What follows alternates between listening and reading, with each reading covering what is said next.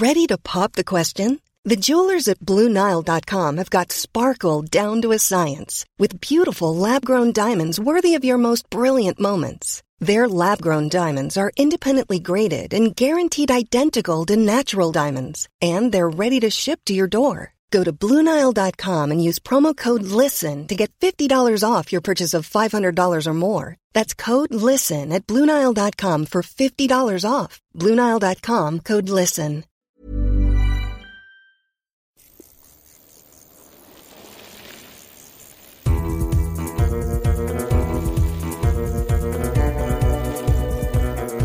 Welcome to the Bradley Wiggins Show by Eurosport, the home of cycling. I'm Graham Wilgos, and joining me, of course, is Bradley Wiggins. Brad, episode 3, season 2. Bang into it. This is where we really start get going now. It's where we found our feet. Special guest today. The strength in our legs. A very special guest. I don't know why I'm talking in a northern accent, but I'm sure we'll sort that out. He also calls Eurosport his home, the home of cycling. He's been calling the Tour of Catalonia for us this week. Matt Stevens. Yeah, lovely to be here. Welcome. Well, thank you for being here. Looking forward to having a good natter. Gents, it's Sunday afternoon as we're recording. When our listeners are downloading, it will be Monday morning. It will be April Fool's Day. So I wanted to start, before we properly get into it, on a sort of April Fool's theme. You often get a lot of sort of rogue headlines for April Fool's Day. You know, we've fooled our readers, we've told them this.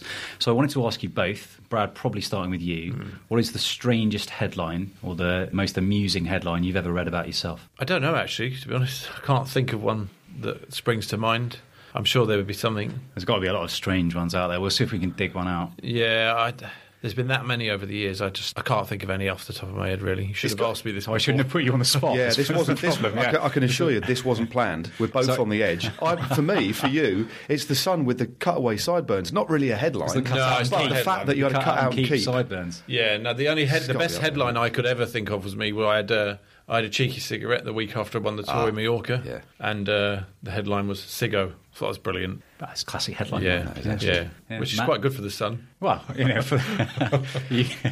Well, I mean, let's be honest with you. I didn't get quite as many headlines as Sir Bradley. No, so I thought you might. So they're a little bit more. They're more like the kind of like the Hemel Hempstead Bugle was the kind of papers that I used to get headlines in. But there's one from I won a race many years ago in Germany, and it's a German title, and it's not sensational, but I just like the sound of it. Der Jung Brit Stevens gewinnt Hessen-Rundfahrt. That's my favourite. You've got it in German still as well. Yeah. Just off the top of your head, because this wasn't Pret. No, it wasn't. I just kind of... You've got it tattooed on your back. That's it. We'll look at that later. Words to live by now. So, Matt, you've been calling the Tour of Catalonia for us this week. Yep. Thrilling from start to finish, actually. It's been one for the breaks, it's been one for the sprints, it's been one for the proper mountain men. How have you seen it? It's been great. It's always a good race, and it's one of the oldest on the calendar as well, 99th edition. So a race with real heritage, history, some of the best riders of all time, some of the all-time greats have won that race, and from start to finish, it was a stacked field. You know, Chris Froome was riding, Miguel Angel Lopez riding, Simon and Adam Yates were riding, to name but a few. And the opening stage started with a bang. You know, Mr. Breakaway himself, Thomas de Gent, got in a move, and a couple of people tweeted, said, I wonder if Thomas de Gent's going to get away, saying he did, and then clipped off, left the rest behind and soloed. I mean, it was amazing. The bunch were chasing. You know, there's like several teams, sprinters teams chasing on the rolling run into the line. And with about 15 k's to go, they just sat up. So strong. But that really set the tone for the race. Two spectacular mountaintop finishes. Adam Yates winning one. Miguel Angel Lopez solo into victory on another. And then two other fantastic breakaways. Maximilian Schachmann, what an engine he is. And then a wonderful resurgent ride by Davide Formolo today to hold off the pack, riding solo around the finishing circuit in Montjuic in Barcelona. It's been a fantastic week. And I was saying to Carlton on air, a real advert for pro cycling. Wonderful race from start to finish. It really has been, hasn't it? Yeah. So I mean, you've mentioned the sort of the main contenders there. Very much a Colombian feel to it. So Superman Lopez obviously taking the GC by 14 seconds in the end from Adam Yates, and then Egan Bernal also on the podium. Obviously, we've seen a lot from him already this season. And then Nairo Quintana, who sort of woke up towards the end of the race, didn't he? Yeah, he took a fair bit of heat for the relatively negative way that he rode on the two mountaintop finishes. He got away a couple of times with Bernal and with Yates and just refused to ride. And I think that's where the race was won and lost, because Lopez took the initiative, but he had the legs to back it up as well and seized on a moment. And races often, as Brad knows, hinge on moments where you make a decision. Sometimes it's the wrong decision, but when you get a combination of the two, a wrong decision from one rider, the right one from another, and the legs to back it up, that is where Miguel Angel Lopez set the set the foundation for his overall stage race win, because his team were kind of struggling near the back end. But if you get to watch the highlights, it's wonderful, great racing. Just on today's stage as well, so as you say, won by Davide Formolo. In that last 10k, the virtual GC sort of almost ebbed and flowed between Yates and Lopez, sort of almost on every pedal stroke. Yeah, it was a theme that went throughout the race. Every stage was a real thriller, right the way down to the end. Going into the final stage, Yates was only 14 seconds behind. Bernal was at 17 seconds. And then, Sky, Mobistar and Mitchelton Scott went on the offensive. And Adam Yates went clear. Simon Yates then jumped across the gap. James Knox, another young British rider, really impressive young talent, was already in the early break. He'd come back. So you had these three British riders chasing Formolo. And then for the first time, Miguel Angel Lopez on the back foot. Fascinating finale, but it did all come back together. Formolo stayed away, and Lopez it's a brutal the win. Last stage as well. So hard. Yeah. I mean, it was shredded, really shredded the field. I felt like for quite a lot of the week the Colombians were riding together, and then today obviously you've had the Yates twins and your old Team Wiggins man James Knox riding together. Was that often something that would come up when you were racing, Brad? Or I don't think it's purposely. Obviously, it might appear that way. I think when you get down to the nitty gritty at the end today, and a countryman is losing the race and you've got nothing to gain from it, there may be some combinations happen. You might try and help, in a similar position, Tour of Britain or something. I may try and help Steve Cummins in a position where the race is lost for me. It does happen at certain times. You always want to see a countryman do well, especially, a country like Colombia. Most of them are quite good friends and stuff. But that stage, that's a tough way to finish a tough week. I mean, that's the course. The world's course from 73 when Gimondi won famously on one of those famous films. And it's just, I think they do 7 laps of that. Eight laps. It's a grippy day. Which is, you're either going up or down, aren't you? Yeah, it's 6.8 kilometres round, so it's like a little kermesse, but brutal, hardly any respite at all. So, yes, tough race. One man that we've not really spoken about at great length on the pod so far, and who had a few headlines early on in the Tour of Catalonia was Chris Froome, because he obviously crashed out and didn't crash out, but crashed, got back up and rejoined the field. But he lost an awful lot of time early on, Matt. I think it was stage one. Stage one or stage two. I think it was the stage that De Gent was away. But he crashed, and there was no effort for him to try and chase to get back on. Took a knock to his knee. Nothing out in the ordinary in terms of injuries, but that sadly set the tone for Froome's race. But to be honest with you, looking at the way he was riding, I think he was always going to be riding in the support of Egan Bernal anyway. But obviously it's not the sort of start he wanted. Rode a lot earlier on today and then pulled the pin only second time up and second time up the climb. So not an ideal week, but again, we come on air quite late, so I've no doubt there's a lot of time when he's actually riding in the wind. You never see that quite often. So I think he had a good week's workout, but clearly not the result. And for a rider of his kind of stature, people are always going to focus the spotlight a little bit on him and ask some questions, aren't they, Greg? Yeah, I don't think he's going to be too concerned. He's an old hat at this now, really. I mean, he's probably still the greatest tour rider of our generation and continues to be. I think that we were talking earlier. He's my favourite for the Tour de France this year. He's the old master at this now. He knows how to prepare to win a Grand Tour. And I think, although we're all looking and talking and there's a lot of speculation about how his form is and where he's at, I think in his mind and his confidence, his stature within that team, the likes of Bernal will look up to Chris and they'll take their opportunity now. And in some ways, they'll kind of have to pinch themselves that this is Chris Froome, the Tour de France winner, riding for me. I've just won Tirreno Adria, Paris-Nice, whatever he won. Paris-Nice, wasn't it? And they'll just make the most of it while they can, because they know once he comes into form, Chris is going to be up there gunning for the Tour de France. But he's had years where he's won everything, or he's finished second in Tirreno, and he's won Romandie, or he's won Dauphiné. He's had up and down years. He's had years where he's done nothing and finished fourth in Dauphiné and then gone on to have his best tour. So he's had every type of run into the Tour, and this will just be a rung on the ladder. I think he'll be happy that he finished the week pretty much, barring a couple of laps of the last stage today. And they'll go off now and start their altitude training camps and things like that. And this is still very early in the season, although a lot of people kind of looking at him now and seeing where he's at in terms of Tour preparation. I don't think this will really concern him at this stage. I think that's a really interesting point. You said that his trajectory to Tour wins has been different on every occasion. Yeah. They've been successful. And look at the Giro last year. Yeah, I mean, he is a rider that, whether you like him or not, you cannot write him off at your peril. 6 Grand Tour victories in his career, remarkably confident. And also, you look at his demeanour kind of off the bike a little bit throughout Catalonia. There was one stage, the stage that was won by Maximilian Schachmann. Bernal got a problem with his bike and had to walk across the line. And then we saw Chris Froome pick him up, and Bernal was sat in his handlebars and he was tweeting about it. He seems quite relaxed. He's obviously I don't think he's worried. With it. Yeah, look, let's be honest. I don't think it's an ideal run. Nobody wants to crash, but that's bike racing. It looks like we've yet to hear confirmation, but it looks like he's going to add the Tour de Alps to his programme. I think he's going to be fine. I really do. So you mentioned the crash there, Matt. We've actually got, as Carlton called it. And that is not what you need to see at all, I'm afraid. So Chris Froome involved as well. Froome is down. Yes, he is. Okay. So that's Froome's second big crash of the season after having come down at the Tour of Colombia as well. Does it get harder if you've had two big bangs in two big stage races like that to be able to get up, recover again, when you've still got it in the back of your mind that this has already happened? Yeah, I mean, cycling, it's become part and parcel of cycling now more than ever. I mean, he crashed in the Tour last year, didn't he? And spent most of the first couple of weeks that 1 minute 30 down on Geraint that he'd lost, and then subsequently lost more. But it's part and parcel of cycling now. There are crashes every week, and then I think we had Adam on the other week talking about the lack of respect in the peloton now, and it doesn't matter who you are. Riders all think they can win. Every rider's up at the front now. There's no hierarchy anymore. And if he's someone who's won 6 Grand Tours, and there's a rider, Chris is going to come off worst. And it's a shame, but it's part and parcel of cycling. But he's quite a resilient bloke as well, Chris. I don't think he's going to, he will get up, dust himself down. If nothing's broken, you get used, as Matt will tell you get used to dealing with, the sheet sticking to you in bed and stuff like that. And it's part and parcel of cycling. The physios, the doctors, they'll be all over it with him, and he'll be covered in that kind of white fishnet stuff they put on you. And he'll just be cracking on. And he's not going to be looking around him, do we think? Looking at Geraint Thomas having won the Tour last year, looking at Egan Bernal's form this year, just how powerful he's been.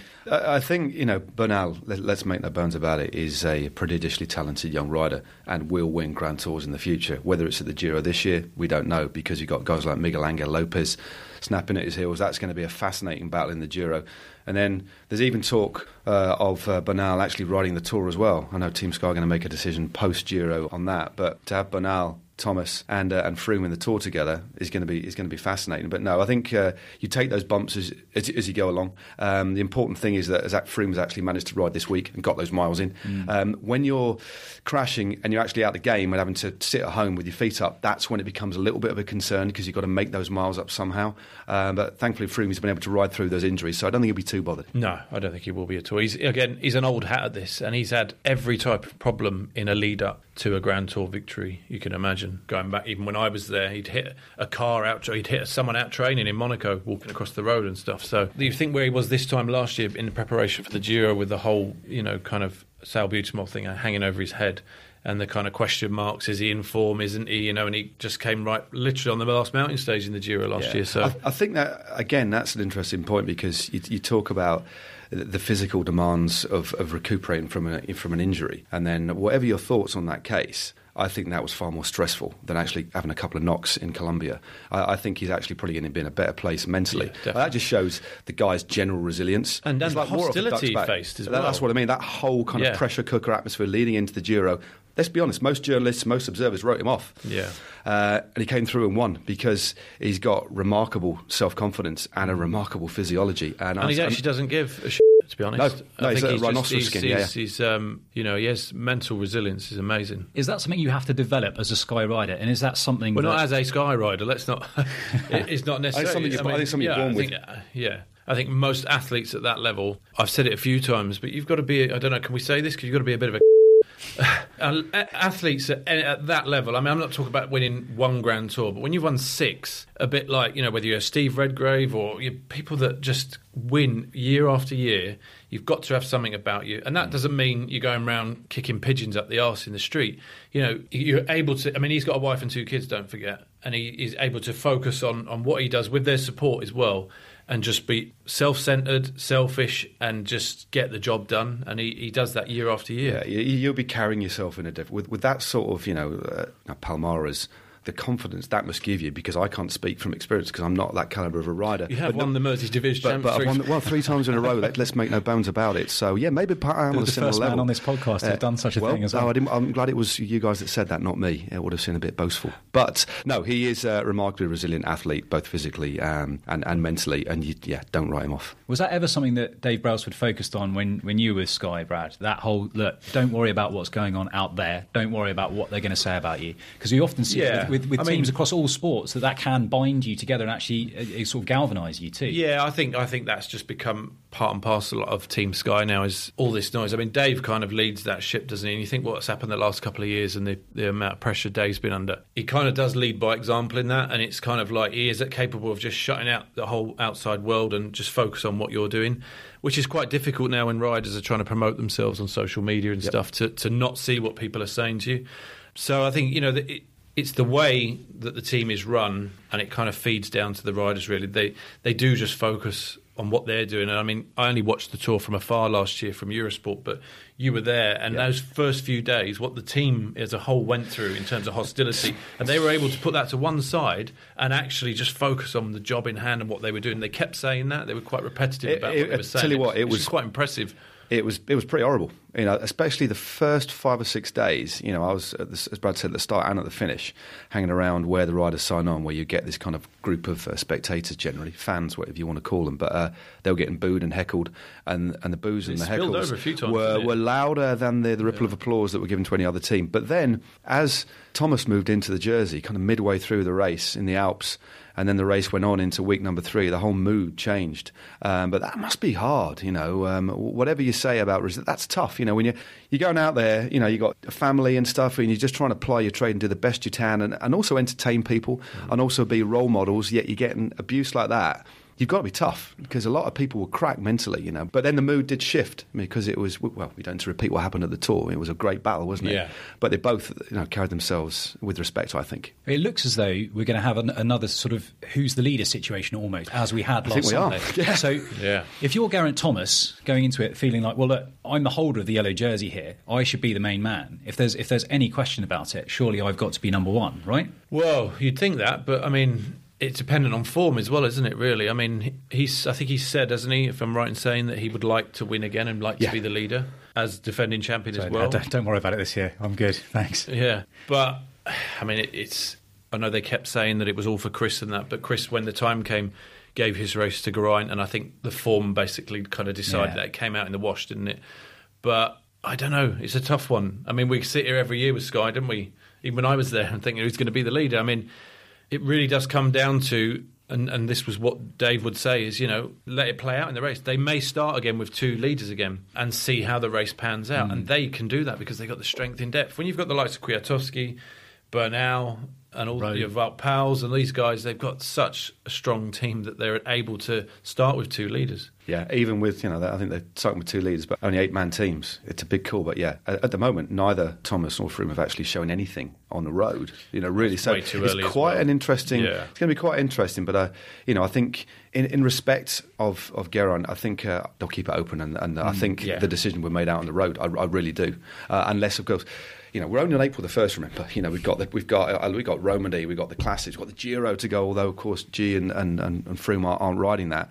And look at what happened today. Bar day down, collarbone. It could be it's a screwy season. Warren Budgie carried off. We don't know whether he's got a fracture to his pelvis. The first week of the Tour as well, that could happen. Yeah, there's so much that could change between here and now, between now and the Tour, sorry. 2 other British riders who have shown just how strong they are at Catalonia. Adam Yates, finishing 2nd in GC overall, taking a stage, and James Knox. Let's start with Adam, who, do we feel a little bit sorry for him? 2nd place again, after coming 2nd, having come so close to taking Tirreno Adriatico, and then today, having been, as we said, virtual GC, he's first, he's second, he's first, he's second. Do we feel a little bit sorry for him? I only feel sorry for him from one side, I think, because he put so much in, and I just like the fact that he attacked. There was they rode with a lot of swagger today, and so did Quintana, so did Movistar. They threw everything they could at Miguel Angel Lopez, and it's the first time I think I've seen both Yates brothers in a move that could have changed the face of a race. But it's not too bad, is it? 2nd overall in 2 of the hardest 1-week stage races of the year so far. Not bad at all. So I think in terms of his condition, actually, he faded towards the back end, and that's just bike racing. I mean, it wasn't just down to chance. Formula, he shut the gap to 35 seconds, and Formula rode away. He just didn't quite have the legs, and that was the difference today. So it was down on the podium in 2nd at 14 seconds. Say, well, I did my best. I can't really feel sorry for him, to be honest with you. Although I like to see him succeed. Yeah. I think the one who's most impressive is actually Simon. He's hovering there, 4 minutes back, 14th, 15th position. He's won that time trial in Paris-Nice. We spoke about the improvements he's made in that area a few weeks ago. Everything's just looking made now for the Giro for him. He was up there helping his brother today again. And I think these are Adam's opportunity to do what he can before we turn to that Giro, and it's all about Simon. So he's in a brilliant position. You know, he always look further down, really. And last we were speaking about Bardet at Paris-Nice, finishing 5th, almost a better place to finish than winning it like Bernal is, because it bodes well for July in terms of spending those cookies or whatever you want to call them. But yeah, Simon's the one who really caught my eye this last week in Catalonia. And the Brit riding with him and Adam was James Knox, former Team Wiggins man, and he's shown just how strong he is this week. Yeah. On the break in stage 4, on the break early again today, and then at the end riding for and riding a for sixth place on an uphill finish as well. So 6th place in the He's stage. a good little bike rider, you know. As Matt said, this is a race. There's no hiding into a Catalonia. It's a proper bike race, and you know that bodes well again for the future, really. And in a team that are winning so much in Belgium front in classics, to get overlooked, isn't it? A ride like it almost gets that their sort of Grand Tour ambitions almost get overlooked a little bit. I know they had a guy on the podium in Vuelta last year, and Enric Mas, and it's kind of like this is almost like it always has been with this team. It's always been a kind of a second thought, an afterthought, really, and they kind of have to do what they can when they can. But for him individually, brilliant result. It looks like he's enjoying his bike racing. You know, when you see a young lad out there smiling. You know, again, I follow a lot of bike rides on social media. It kind of helps with the job that I do. But to see him smiling and on the bike having a bit of a laugh, when he's performing well and enjoying his bike riding, I think he's in a good place. You feel like he's got that freedom. And I think he's been given a degree of lateral play. He was top 10 in the UAE Tour. A World Tour race. You know, he won't be given a lot of freedom, but when he has been given a degree of freedom, he's taken those opportunities, and he's only going to get better and better. He's a couple of years younger than the late Yates, but I think he's 23, isn't he? And he's got a good future. You know, very, very powerful ring rider who's enjoying riding his bike at the moment. So De Koning have also got Remco Evenepoel, who we've not really touched on too much on the show so far. But just to give him a little bit of an introduction, he was 19 earlier this year. He's Junior World Road Race and Time Trial Champion from Innsbruck last September. In his final year at junior level, he won 23 of the 35 races he entered, and that meant that he was able to skip the under-23 category that you would usually move on to at his age, presumably because of what they felt might be the lack of competition there for him, and he's gone straight to World Tour. So one of the things I wanted to touch on here was that De Koning team boss, Patrick Lefevre, has said publicly that Evenepoel is too fat this week. Do we think that's fair? Was that actually words he used, fat or overweight? I think it was too fat, yeah. Okay, the language is interesting as well. To come out and say that about a young rider, about a 19-year-old rider publicly, where do we stand on that? Do we think that's a little bit unfair? Yeah. I mean, I'll be honest with you. I mean, I've got a lot of admiration for Patrick Lefevre, but sometimes he's a bit of a throwback. But I admire him. I mean, look at the success that he's garnered within that team with Brian Holm, the experience at director level. So they're clearly doing something right. But quite often you see it. Do you remember Oleg Tinkov publicly slating the different end of the scale, but publicly slating Peter Sagan, and then Peter Sagan went on to win the Worlds, etc. Although Peter Sagan is older, is far more mature. When you're 19 years of age, I think that's quite a lot. I think that's out of order. And because we talked about before we came on air, you know, the focus on being light as a rider, you know, elite level these days. Yeah, it creates a lot of problems for riders. Yeah, I mean, it can lead to depression. It can lead to things worse than that. So yeah, I'm happy to call that out. If that's what you said, I think that's out of order. Yeah, and Patrick tends to make kind of big, bold statements in order to put someone in their place, really. And obviously, I remember it was the last year they were touting him as the next Eddie Merckx. I've met him once. He seems like a lovely kid. He's got great parents and that. But, you know, one reason may be that he's come in and he kind of thinks he's it a bit and they want to just sort of take him down. We don't know the full story, do we? That could be... Patrick, you know, is sometimes... Because he, at the same time, he'll defend his elder riders, the likes of Ilio, of course, over the stuff that happened early in the season in Argentina. So it kind of doesn't add up, his behaviour, Patrick, sometimes. But that's him, you know, and I think... It's just the fact that he's done it publicly. We're here talking about it. It's not great for a young 19-year-old kid. The Belgian press will get hold of it. You have to think of his parents. You know, have they made the right... We're only in March, and you know, should he have stayed? Should he have gone to this team? Are they paying him a lot of money and expect more of him? It's not the best man management, is it? When we've just been talking about, you know. And he's been riding well. I mean, although for such a young rider, he's got a lot of followers on social media and stuff, and he's got his own merchandise range. So there's quite a lot going on for a rider who's yet to properly prove himself at that elite level. He started well at San Juan as well. But he started well. Yeah, he was third in the time trial at San Juan, you know, and rode a hell of a lot on the front, looking after Julian Alaphilippe's aspirations in that race. So we don't know what's happened behind the scenes. Maybe something has happened. Maybe there's been a bit of a swag, a bit of arrogance. We don't know. You know, I'm kind of speculating. Maybe it was a throwaway comment. Filippo Pozzato at Fassa when he went back in 2003, Giancarlo Ferretti did a similar thing. He's the only rider, you know, to go from junior to pro. Giancarlo Ferretti did a similar thing and publicly called out Pozzato and said he's too flash, he's too this, he's too that. And it's kind of... It's an old school kind of tactic going back to sort of football years of, sort of Brian Clough and that, really, of kind of, you know, and when we think what's happened in football, because I have to talk about this a lot in my other job, you know, in terms of Mourinho losing dressing rooms and the players being more powerful than managers now, cycling's still kind of stuck in the dark ages. It should be like that. The managers are there for a reason. But it's kind of how football used to be, you know, the manager kind of making, you know, his public statement about a rider and in order to put him in his place. But time will tell, and as Matt said, we don't really know the full ins and outs of it. Do we think with the peloton as a whole, there is too much emphasis on power to weight ratio? Well, it's just part and parcel of cycling now. The bikes are getting lighter, the wheels are getting lighter, the handlebars are getting smaller. Everything is about speed now.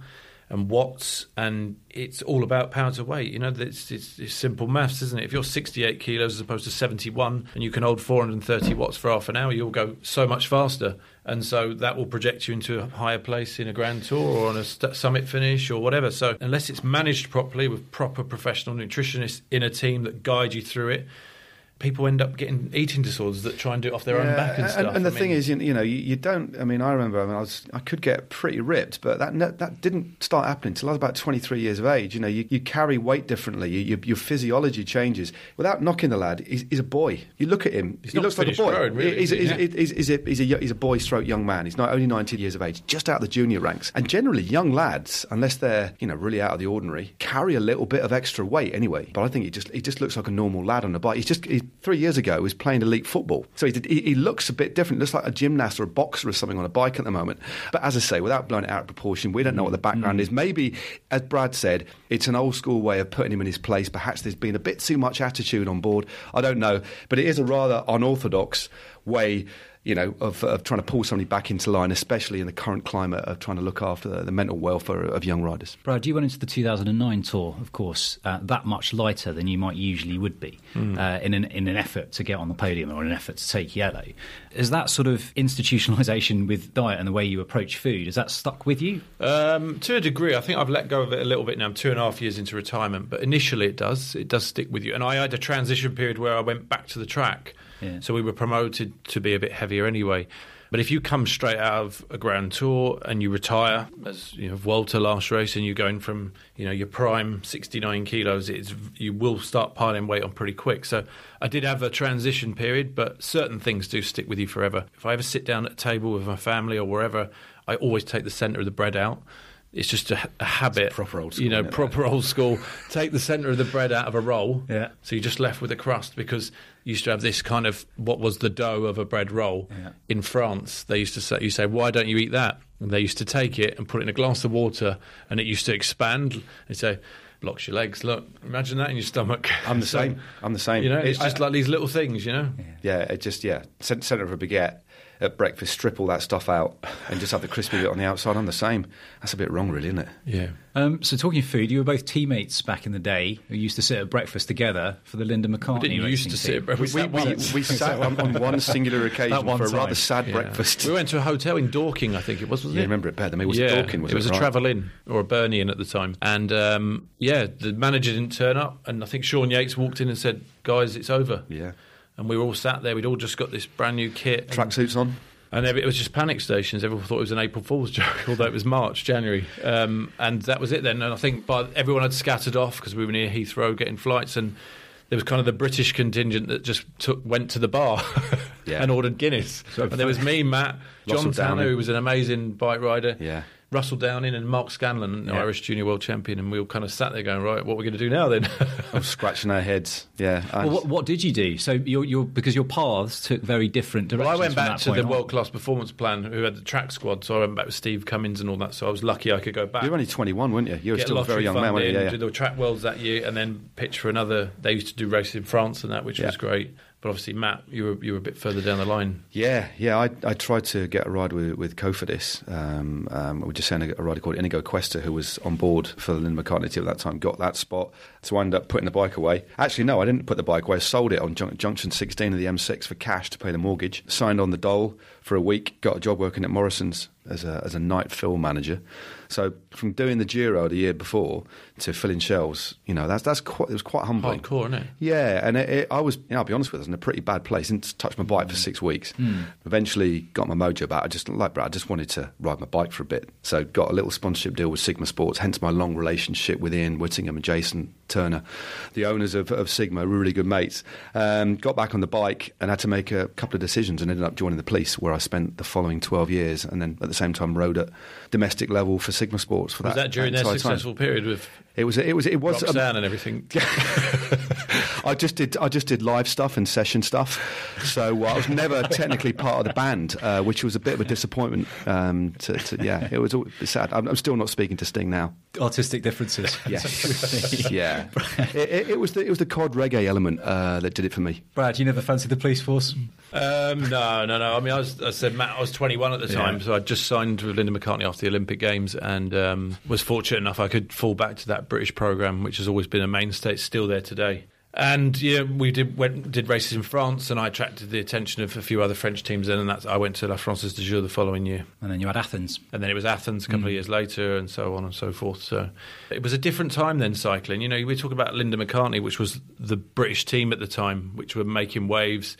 Before that, it was ANC that had got into the Tour de France, and now we're talking about Team Sky's of this world and British, richest men in the country sticking 30, 40 million pounds a year into a British team. We're talking about 3 or 4 or 5 British riders that could win a Grand Tour this year in today's podcast. But at this time, we were just happy to be doing races like the Challenge Mallorca, or the build-up races to the Giro. And if we could make, they got a wild card into the Giro, didn't they? Yeah. So it was just, that's the best part 20 years ago now, and it's such a different time cycling, how far it's come, isn't it? Yeah, I mean, just to put without... You've seen the whole from the beginning. Yeah, I've seen it from, riding in the 80s for Great Britain team when we used to, have to give the jersey back off. Yeah, we got our kit in a bin liner. If you were last to the bag of kit, you might have got the wrong size tracksuit, which had to give back at the end. World Championships 89 in Chambéry, where Le Monde won. Yeah. I rode the amateurs. Only wonderful memories because we didn't have anything else to compare it to. But back then, you looked at the Russians, you look at your Ekimovs, and we looked at the Australians with their structure. The slogan was, "We know we're shit, but at least we have a laugh." Yeah, back then there weren't hashtags, but that would have been the British cycling hashtag, with the greatest of respect, because there was a small group of people doing the best they could with very little resource, and then it changed. Full-time jobs as well, wasn't it? Yeah, I mean it was run out of Northampton, Kettering, in fact, the home of the Corby Trouser Press. The Corby Trouser Press 2000 being the best model as far as I'm concerned. But no, different times. So I've kind of seen that transition. And when even 10 years after that, when we rode the Giro for the first time, our squad, so the whole team, not just the team that did the Giro, 10 riders, that was the squad. 9 to ride the Giro. So, there you go. And we were. So if you look at the level now, solid Pro Conti teams aren't getting into Grand Tours with squads of 24, 25 riders. You can just see how far the sport has come in 20 years. And you think of Ineos now, I don't know what the actual fund is that they're putting in. We're talking 30, 40 million, aren't we? But you think 20 years ago when Harrods came in under Dodi Fayed, was it? Yeah, I rode for I wonder how much he actually put in, because it probably about 100,000, wasn't it? Mate, it wasn't even that. No. So it just shows you kind of how... For fear of legal ramifications. How far the sport's come. But yeah, it was a different time. But to be honest with you, I've got no regrets. I've been shafted a few times, but I look at where I am now and I'm in a really privileged position, sitting with Sir Bradley and yourselves, working for Eurosport, etc. I'm having a good time. But yeah, my path was a very, very different one to Bradley's, but here we are having a natter about it. And generally only pretty fond memories, but signing on the dole wasn't much fun. Okay, well, more to come on the Bradley Wiggins Show right after this. In 2019, cycling fans across Europe will be able to watch over 30 UCI World Tour events live on Eurosport and Eurosport Player, available on the app and online via eurosport.co.uk. Eurosport Player also allows viewers to catch up and relive all the action on demand.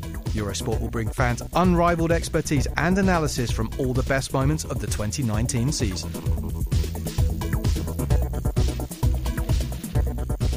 So there has been more than one Ghent Wevelgem race today. Not only one for the men's peloton, of course, one for the women's, But also, we've got the under-17 women's title, won today by Zoe Baxted. Obviously, we had Magnus Baxted. We did, yes. Guest last week. And I wasn't going to, rave about in front of him, because at the end of the day, she's his daughter, and I'm sure that's far more important than how well she does on her bike. But she's something special, Zoe. I think junior world's medalist last year, like her mother, Megan, back in 1995.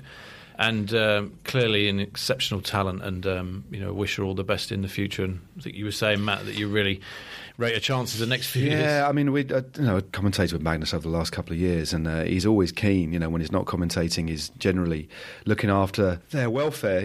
Not just as athletes, but obviously his daughters. But to see them nurtured and then flourishing like this, I mean, I wouldn't bet against her winning the World Championships in the next few years. She's really one to watch. But more importantly, she's a lovely girl as well. Met her on a few occasions. Lovely, down to earth demeanour, but remarkably strong. She's got a very, very bright future. Well, congratulations to Zoe and also to Magnus, of course. Kirsten, and Megan. The whole family. All of the Baxteds, yeah. Kirsten Wild, I should say, won the senior women's race, coming out on top in a bunch sprint there. It's been a bit of a season of Dutch dominance so far. No massive surprises in the women's peloton, I think. Anna van Vleuten taking Strade Bianchi, and Marianne Vos winning Trofeo Binder last weekend. Matt? Yeah, well, Veld actually won midweek as well. She's a former world road race champion.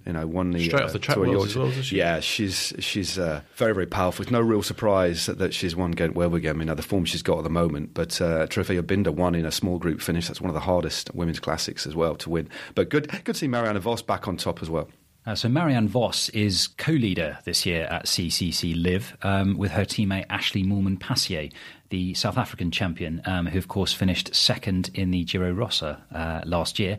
I caught up with Ashley earlier this week, and she began by telling me exactly what it's like riding with Marianne. I remember just kind of 10 years back riding with Marianne Vos and being really green and inexperienced.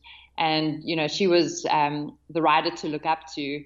And now sort of 10 years later to be co-leading with her on a team, I think is quite a fast turnaround. So, I'm really proud to be in this position. And, it's really amazing to be riding on a team with Marianne and to be in that co-leadership position. Talking of crazy, you've written that, or you said recently that you might be a little crazy for loving Strade Bianchi. And you and Marianne were obviously both in the final shake-up for that, although Annemiek van Vleuten was sort of beyond reach with her solo break. Were you both going for the win there? I think we were playing, I know we were playing sort of the cards game, So, we had two in the final, and obviously, ideally, you want to be able to use that to your advantage. Quite honestly, unfortunately, I wasn't having my best day for various reasons. So, I just didn't feel like I was in the position that I wanted to be in, where we really could play the game with our numbers there. So in the end, I think, it came down, especially to the final, where both Marianne and I were both sort of at the limit, and we just did what we could, So it wasn't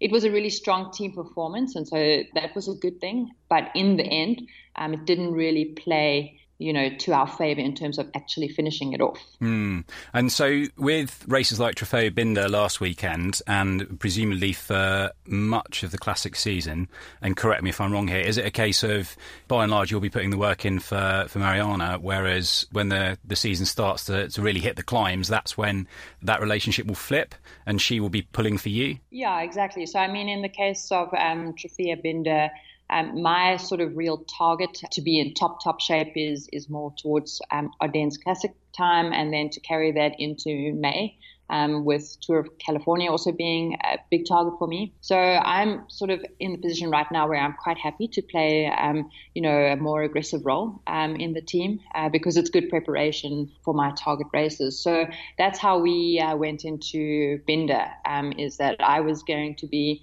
the antagonist and quite happy to be aggressive maybe a bit earlier on. And, if I managed to get away, then great, I had the go-ahead to play that card. But if it came down to a sprint from a bunch or a breakaway group, that we would go for Marianne. And so that's exactly how it happened. It worked out perfectly because, I think it's always a bit of a gamble, although Marianne is a really great sprinter, especially in that kind of a sprint, with a corner and a little bit uphill, something a little bit more technical. She's really great, but she's kind of lacking the confidence. And I think that showed yesterday at Street Aksapana when it comes to a really big bunch sprint.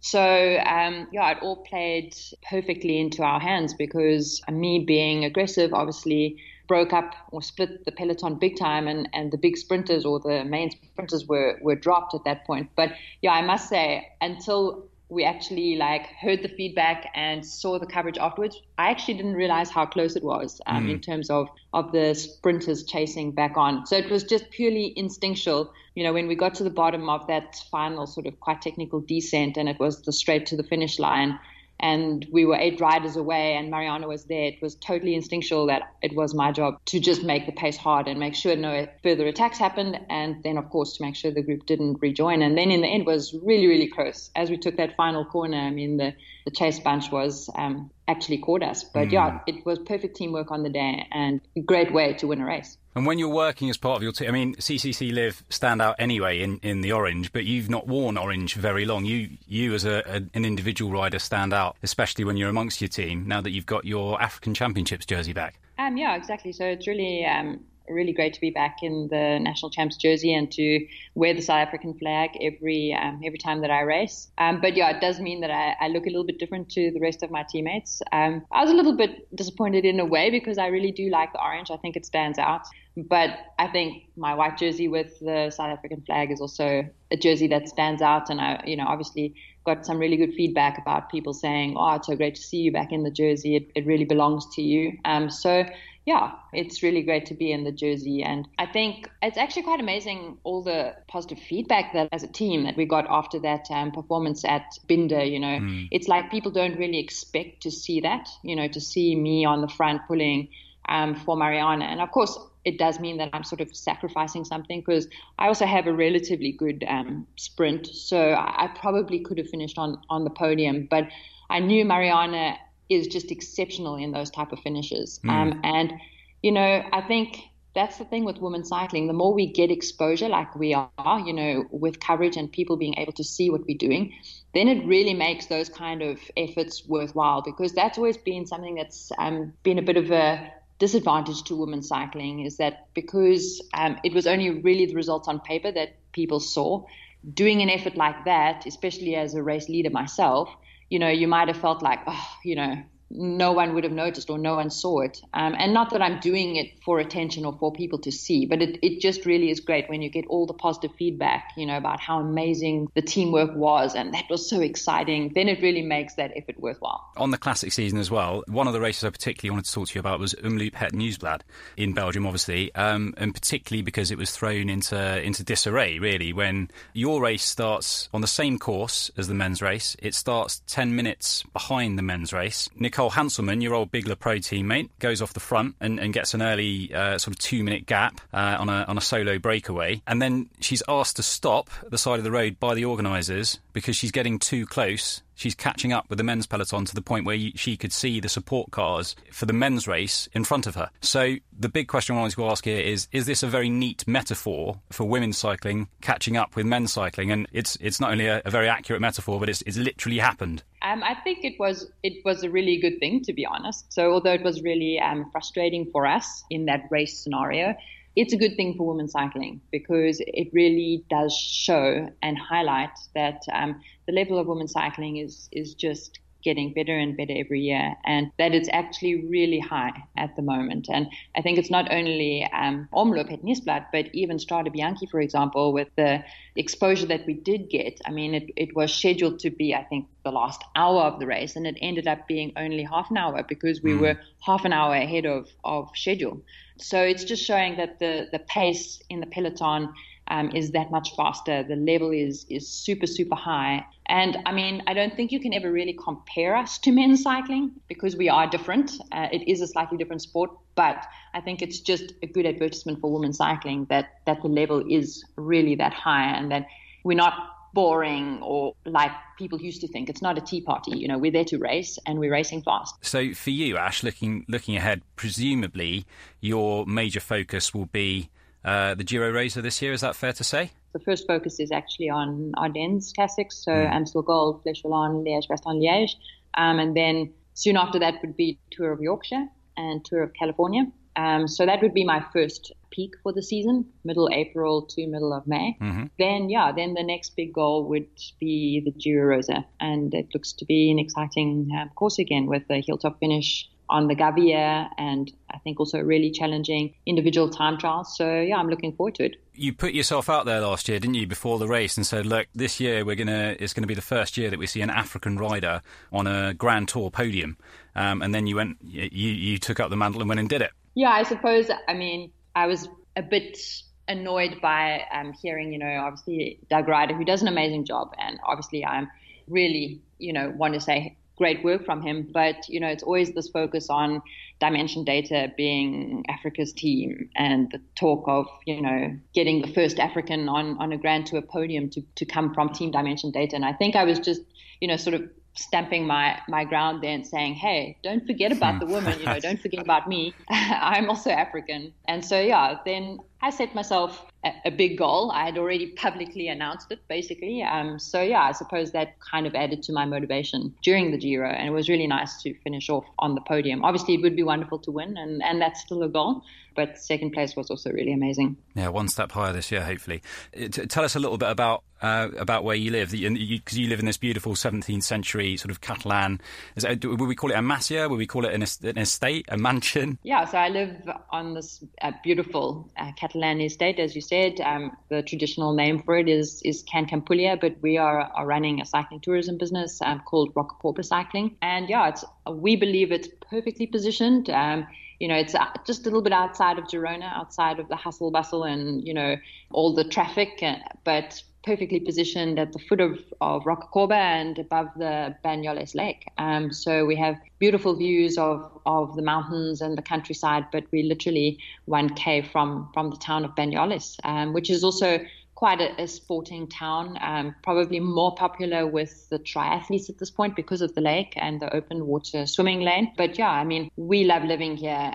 We have such great access to amazing roads that are really quiet, good diversity, in the terrain from, big climbs, Rocacorba literally on our doorstep and not far from the big climbs like Valterre, but we also have access to sort of rolling hills or flatter roads closer to the coast. And then it's literally a half an hour ride to Girona if you want to have a coffee at La Fabrica. So perfect. It's in a sensational position. Are you allowed to mention the two of the people that you had to out-negotiate in order to buy this property? Yeah, the property was very sought after. It's something that's just came onto the market sort of suddenly because the guy who inherited it, his parents passed away and he didn't want to hold on to it any longer. So he just wanted to get rid of it. And PK was one of the people who wanted to buy it. And we also had some competition with a Dutch couple that were very keen to buy the property. So we had to jump in fast, and it felt like a little bit of a race, but in the end we won. And it's really cool. So one last question for you, Ash, and it's to ask you if you've got a question for Brad. Yeah, I'd like to ask Brad what his fastest time is up Rocacorba. You're listening to The Bradley Wiggins Show from Eurosport. So, Ashley had a question for you there, Brad. Your fastest time on Rocacorba, can you confirm that you were the record holder? Well, I believe I was, but thinking that Lance and all those guys lived down there for quite a while before me, I can't believe that they didn't maybe have one. But it wasn't paved. That's the thing. Right. So there you go. Maybe yeah. So I remember Christian van der Velde had it, and he kind of set the standard. Then I think I maybe Tom Danielson may have took it, and I took it from Tom Danielson. I had 27:39 in 2010, so 9 years ago now. And actually, it was my worst year in Grand Tours, 2010. So I think that was the only time I did it. I never obviously had a run out where I wasn't living in Girona during 2011 and 12, so didn't get to do it again. But I seem to think after that, certainly it would have been broken by now. And I found out today that maybe I thought James Knox may have took it with the guy we were talking about earlier. James Knox is king of the mountains currently, yeah. So Ash is currently queen of the mountains for Roca Corba, which we should probably just give a little bit of context to as well, Matt, before we come to you on this, because I know you've ridden it very recently too. with Ashley, actually. We rode up it before Christmas. I was going in reasonable form, but carrying about 8 more kilos than usually. I think I did it about 32 minutes. That's pretty good though, man. But that was all right. And I stopped halfway to take a quick Instagram photo. Did you start the bridge? Yeah, I think we did, yeah. There's a little flat run into before it kicks up, but if you've never been there, it's cracking. The views are immense. But it's a road to nowhere, isn't it? Just like stops at the top. Radio Tower. It's a 13.8 kilometre long climb from start to finish. Average gradient of 5.7%, maximum of 10.5. But as we were saying earlier, there are 2 downhill sections there where you get your legs back a little bit. So realistically, it's probably more like an average of when you're climbing, an average of 7%, would we say? I mean, that's fair to say. Yeah. So, Matt, sorry, your time was? I think it was around 32 minutes, give or take. Around 32. Brad, previous record holder around the... Well, I had 27.39. I mean, I don't know, I can't speak for what other people did. But James Knox currently 27 minutes. Michael Barry at the time was seconds. all over it. He's kind of the voice of Girona. He had a radio station there and he kind of knew everything, and that was kind of, he said that was a record as far as he was aware. As I say, at the time when we were living there, there was about 50 professional cyclists lived there. I think there's about 250 now, isn't there? Yeah, there's absolutely loads. It's a proper hub now, isn't it? So, yeah, it's an amazing place. Sort of it's capital of Europe, really, for cycling now, in terms of where pros are stationing themselves, and amateurs. We got a few guys living down there as well. So Ash rode Ghent Wevelgem today. We were watching the men's race just before we've started to record here. We were trying to call it, was that final break going to stay away? Was it going to end as, it was known as the Sprinters Classic, isn't it? Or at least it used to be. Was it going to end in a sprint? In the end, it did come down to a sprint into a headwind, which is always fun, not necessarily for the riders. So number 1 today, Alexander Kristoff. Number 2, John Degenkolb. And number 3, again, close but no cigar for him, Ollie Nason. At AG2R, so second at San Remo for him, second in the final stage of Paris-Nice. You've got a feel for him, haven't you? Yeah, Oliver Narsens is having a wonderful run this year so far. He's got to be one of the favourites for Roubaix and Flanders, which are coming up. And remember, Ghent Wevelgem is a wonderful race to win out on its own, but it's not a monument. We've got the 2 monuments coming up on the next couple of weekends, but it does give you a good idea.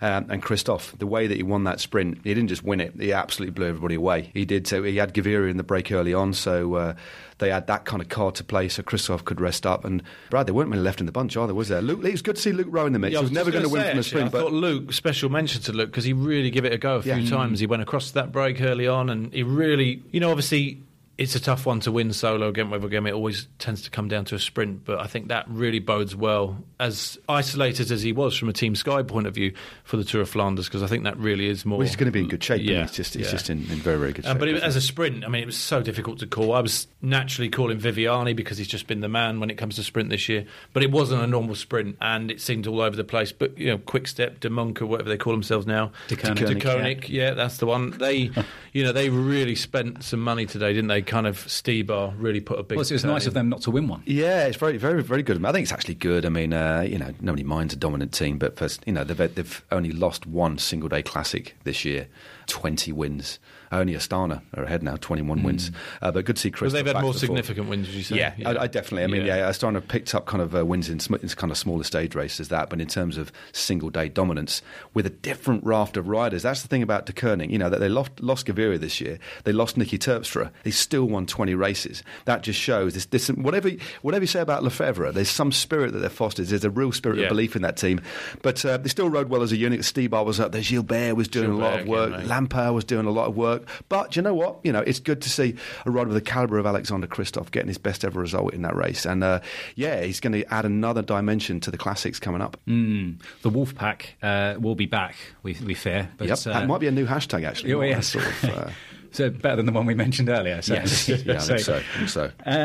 Just on that, actually, Brad, did you ever call yourselves a nickname at Team Sky? I think a few people had a few nicknames. I'm looking forward to reading the comments section on this one now. No. All right, well, that's about it for this episode of the Bradley Wiggins Show by Eurosport, the home of cycling. We'll be back next Monday, and with the races coming thick and fast, we'll be looking back on the Tour of Flanders. Until then, you can stay up to date with Brad on social media at Sir Wiggo, and Matt. Real Stevens. Matt Stevens. There's a few of them, isn't there? Well, yeah, except Matt Stevens, no imitations. now a manager at Morrison's. That's it, yeah. What could have been, Brad? And if you enjoy the show, please do subscribe, share, and also rate and review us on your podcast platform of choice. But for now, from me, Graham Wilgoss, from Brad, It's a good night from him. and night from me. it's coming to you, and Matt Stevens, it's good night from you. No, it's been great. Thanks a lot. Thanks, chaps. The Bradley Wiggins Show is a Muddy Knees Media production for Eurosport.